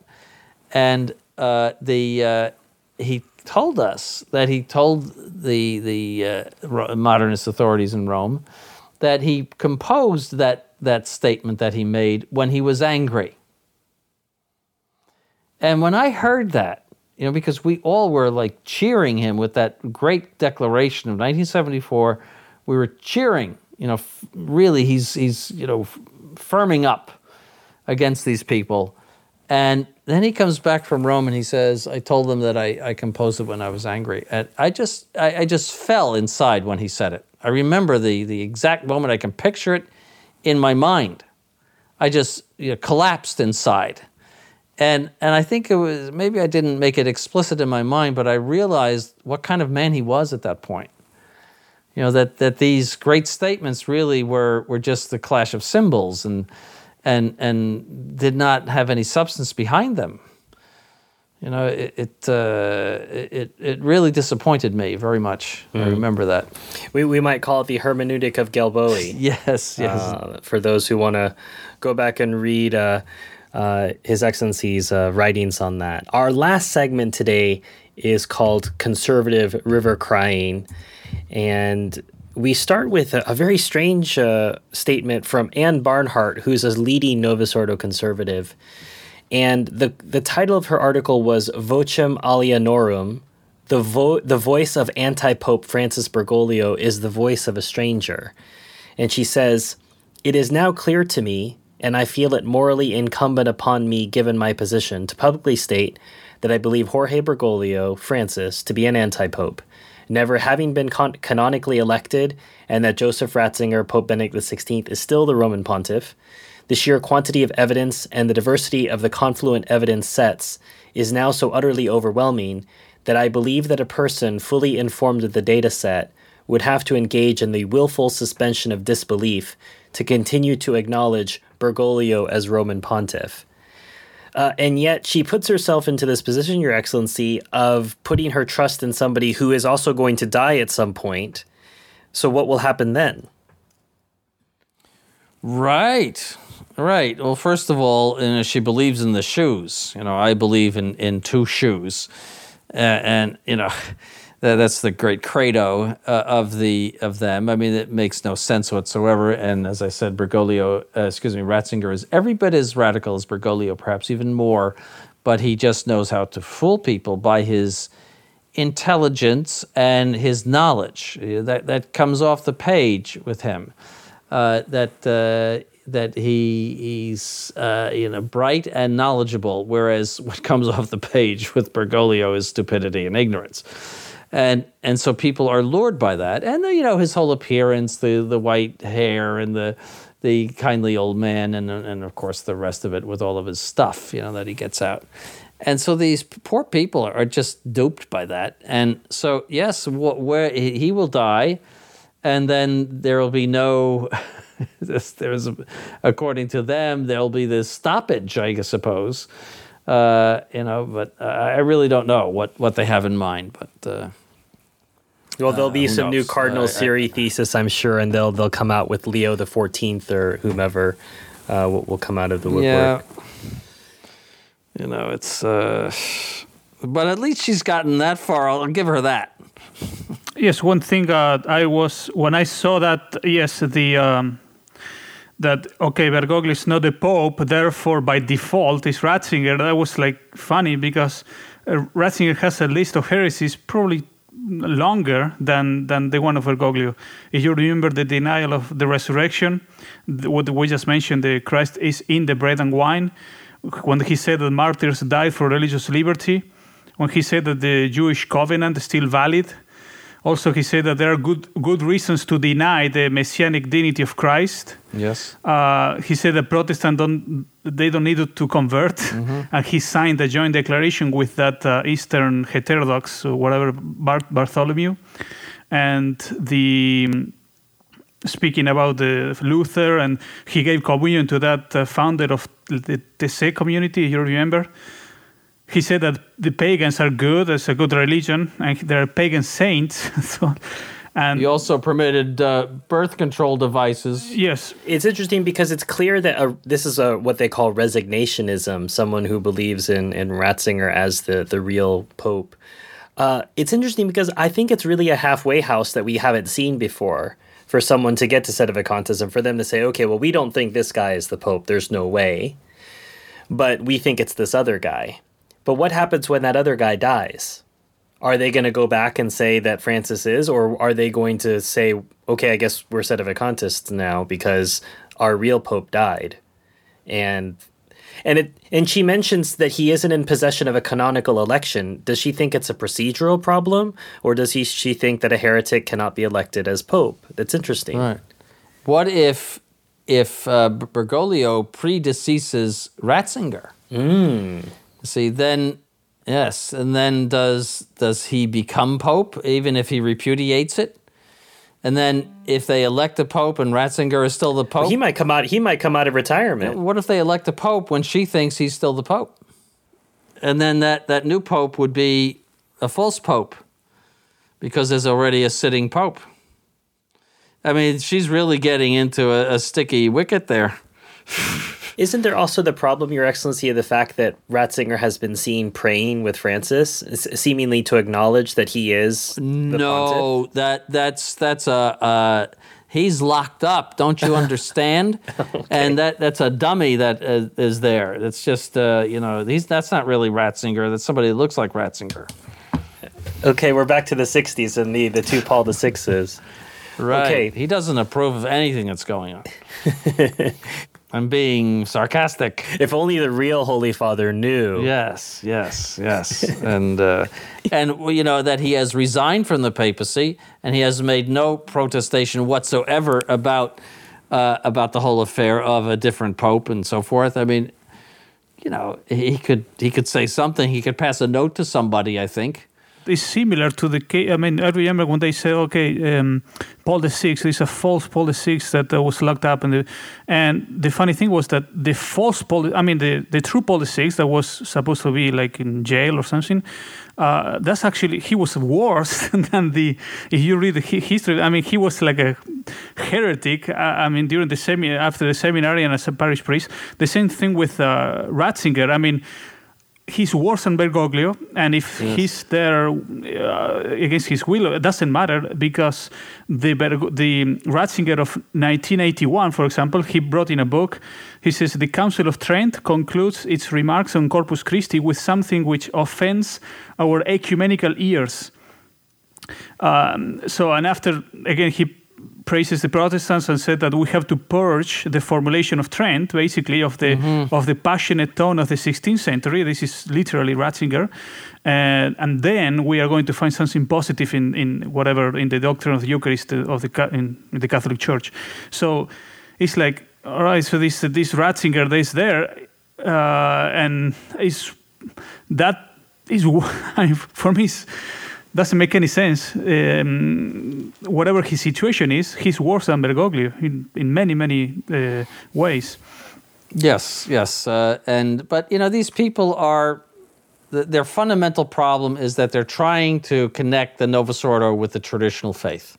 That's their fundamental problem, and all of these crazy mixed up ideas come from that fundamental problem. All right, so that's you just have to understand that that because he wears the red shoes and he's wonderful, then we forget about all of those heretical things that he said in his books and all the other horrid things that he did.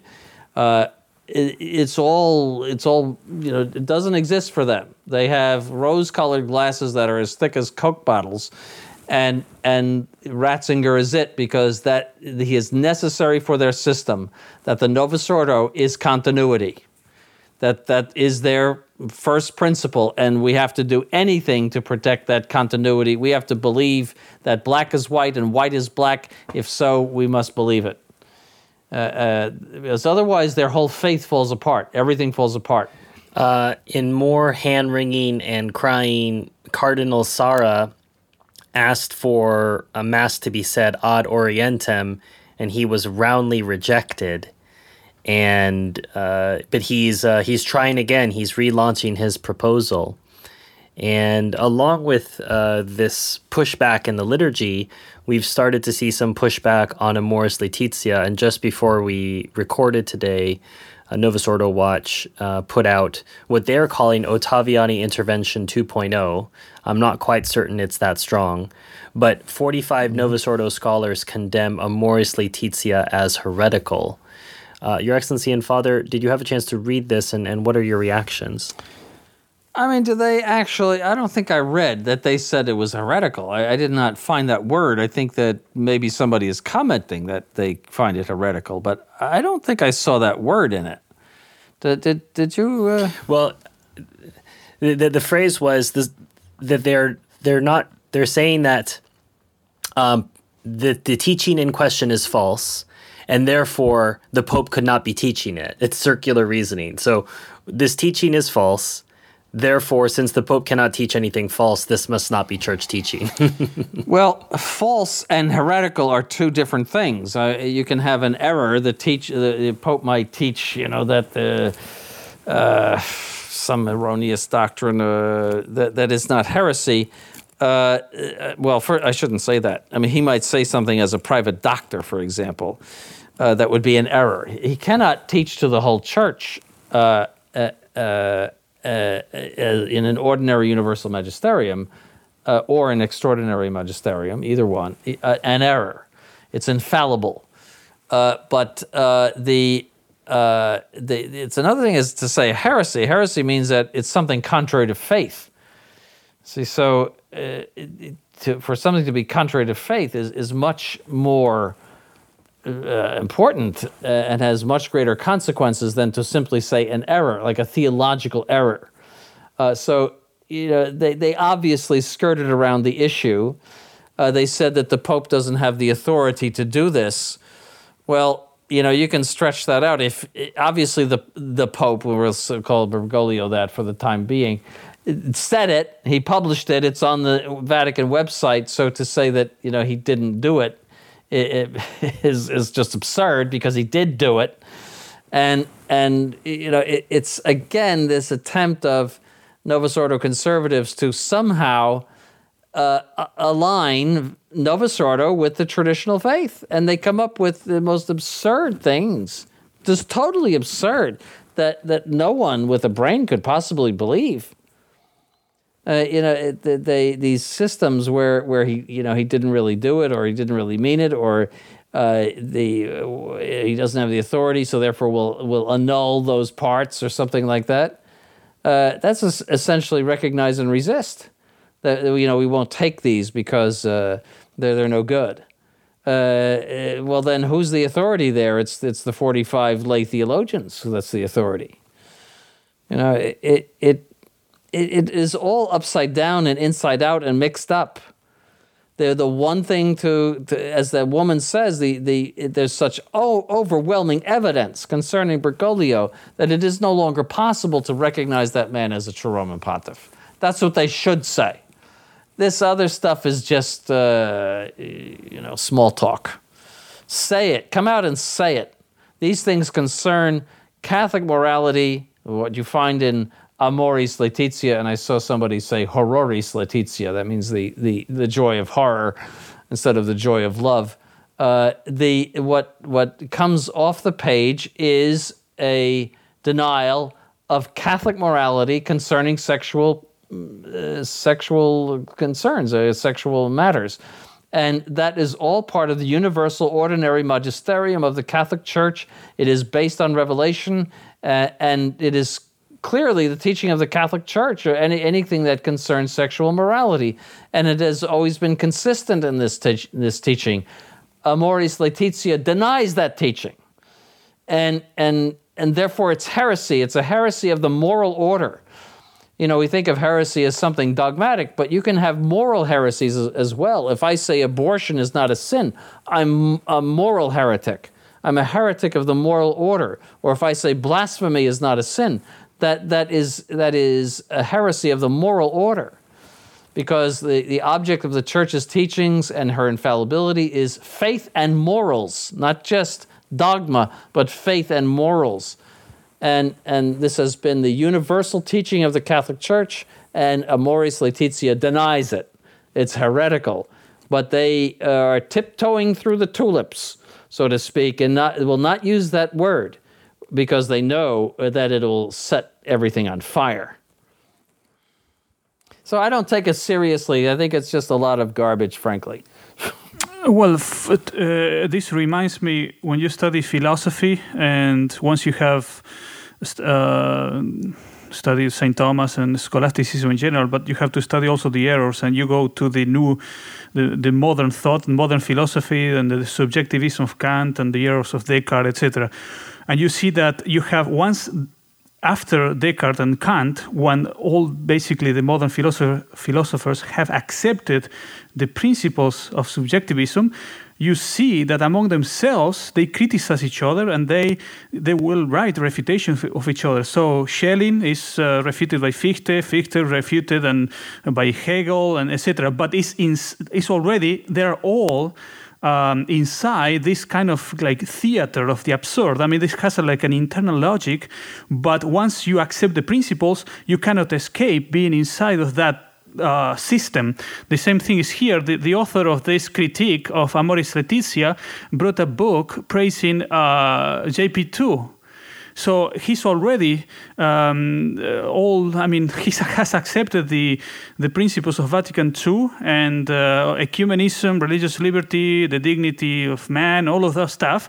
And now this like a critique of Francis, but again without it's in the same house or in the same theater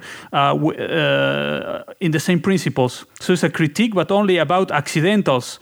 That's why, as Bishop Samuel says, they don't call a spade, because for them, again, it's all the same, substantially the same thing, the same system, and they are upset because Francis is different from what JP2 taught about marriage. But again, they have accepted the principles of Vatican II. So that's why they cannot see the problem as we see the sede vacantis from the outside. So for us, it's all objective. You just compare the documents before and after Vatican II. You see this contradiction. You reject the whole thing about Vatican II, and you don't go again back inside Vatican II to speak about these people and these errors. But the sort of conservatives, they are still inside the system, and they will never do anything. I mean, it's like Hegel trying to refute Fichte. I mean, he may have good points, but at the end, it's all the same philosophical system. So I think the same, analogically, what happens here in the Novus Ordo land. It's something like in the French Revolution, the Jacobins and the Girondists, that they are two factions of the same revolution. One slightly more conservative than the other, slightly less violent and horrid than the other, but it's two factions which accept all of the principles of the revolution, but disagree on their application, and or the factions within the Communist Party, or that you saw in Russia and all of the purges and whatnot. It's the same thing. They agree on Vatican II. As I always say, Vatican II is the problem. And all of the evils that are afflicting the Catholic Church today are from Vatican II, and the only way out of this problem is to annul Vatican II. That will kill the dragon.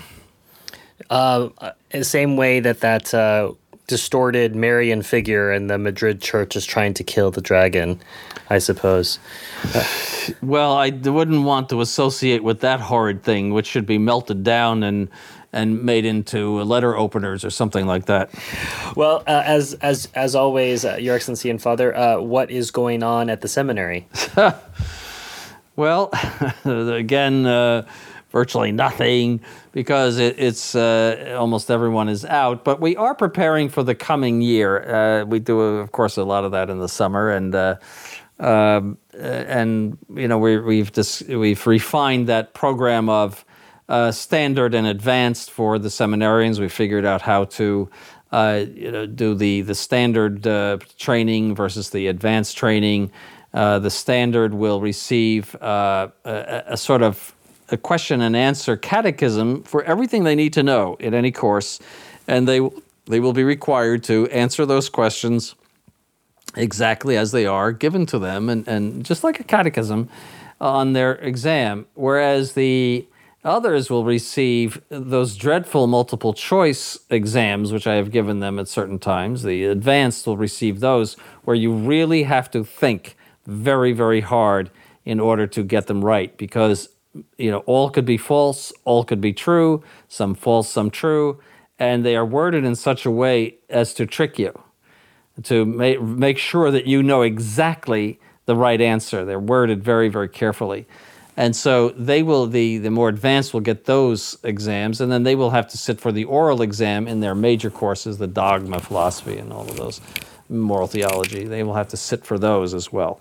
So that's one of the things. And then we're going to have the advanced prepare papers, do some research on various questions.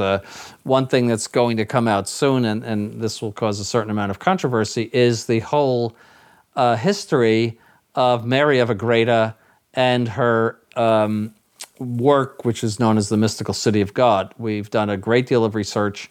Actually, one of our seminarians has done it on that, and we will publish that soon. All of the findings that we have concerning that. So that's one thing. Other things, controverted things in church history, and we want them to get their noses in books in the library and to learn how to do research. No one's a better researcher than Father Cicada. He gets right down to the bottom of it, and as you know, gets out all of these theologians and these quotations, and so we want to train people. None of us is going to last forever, and we want to train the young ones coming up to be gladiators in the arena with regard to the Novus Ordo religion, and to expose it and to condemn it. But on the other hand, we need priests who will run parishes very nicely, who know their doctrine, who know their moral theology and their pastoral theology, all of those things. We're going to train both here because we have the ability now to do that. So that it's that's what's going on at the seminary. I'm recuperating from that European trip, which was the most loaded trip, and you know this, Stephen, because you were there all the time. I mean, it was get up at 7 and go to bed at 11. And in between were all sorts of talks and interviews with, various priests and lay people, talking to them, and banquets, and then on the road again. It was, as the French say, la course, which means the race. Just to go from one thing to the other. And, I don't know about you, Stephen, but I was, on the plane going back, I was just thoroughly exhausted from that whole trip. And I'm still recovering from it. I think, Your Excellency, it might be the first time you've ever wished that I had planned the trip instead, yes, because I at least planning sightseeing and days off for you normally when I plan such things. So, but yes, we'll have a lot coming out on the bishop's visit here to Europe. We have conferences that are going to be coming out in French and in English. We have some articles. I'll be writing some reflections upon his time here. So it was a very good trip overall, and we might talk with the bishop more about that in another episode. But as always, Your Excellency and Father, thank you for your time. It was a lot to go through today. 2 months of Francis. Trying to pack that into 2 hours is a very difficult thing. But we are grateful for your time, and thanks so much. Thank you. Okay, well, thank you. If you have any questions for His Excellency or Father about things that we've covered on today's episode, please email questions with an S at truerestoration.org. We want to remind you that Francis Watch is a production of member-supported Restoration Radio. All rights are reserved, and any duplication without explicit written permission is forbidden. To obtain permission, please write to copyright at truerestoration.org. All of us here at member-supported Restoration Radio hope that you found this show to be informative, helpful, and beneficial to you and to your faith. In return, please think of offering a Mass, a Rosary, or even a simple Ave for our work the next time you pray. For the Restoration, I am Stephen Heiner. May God bless you.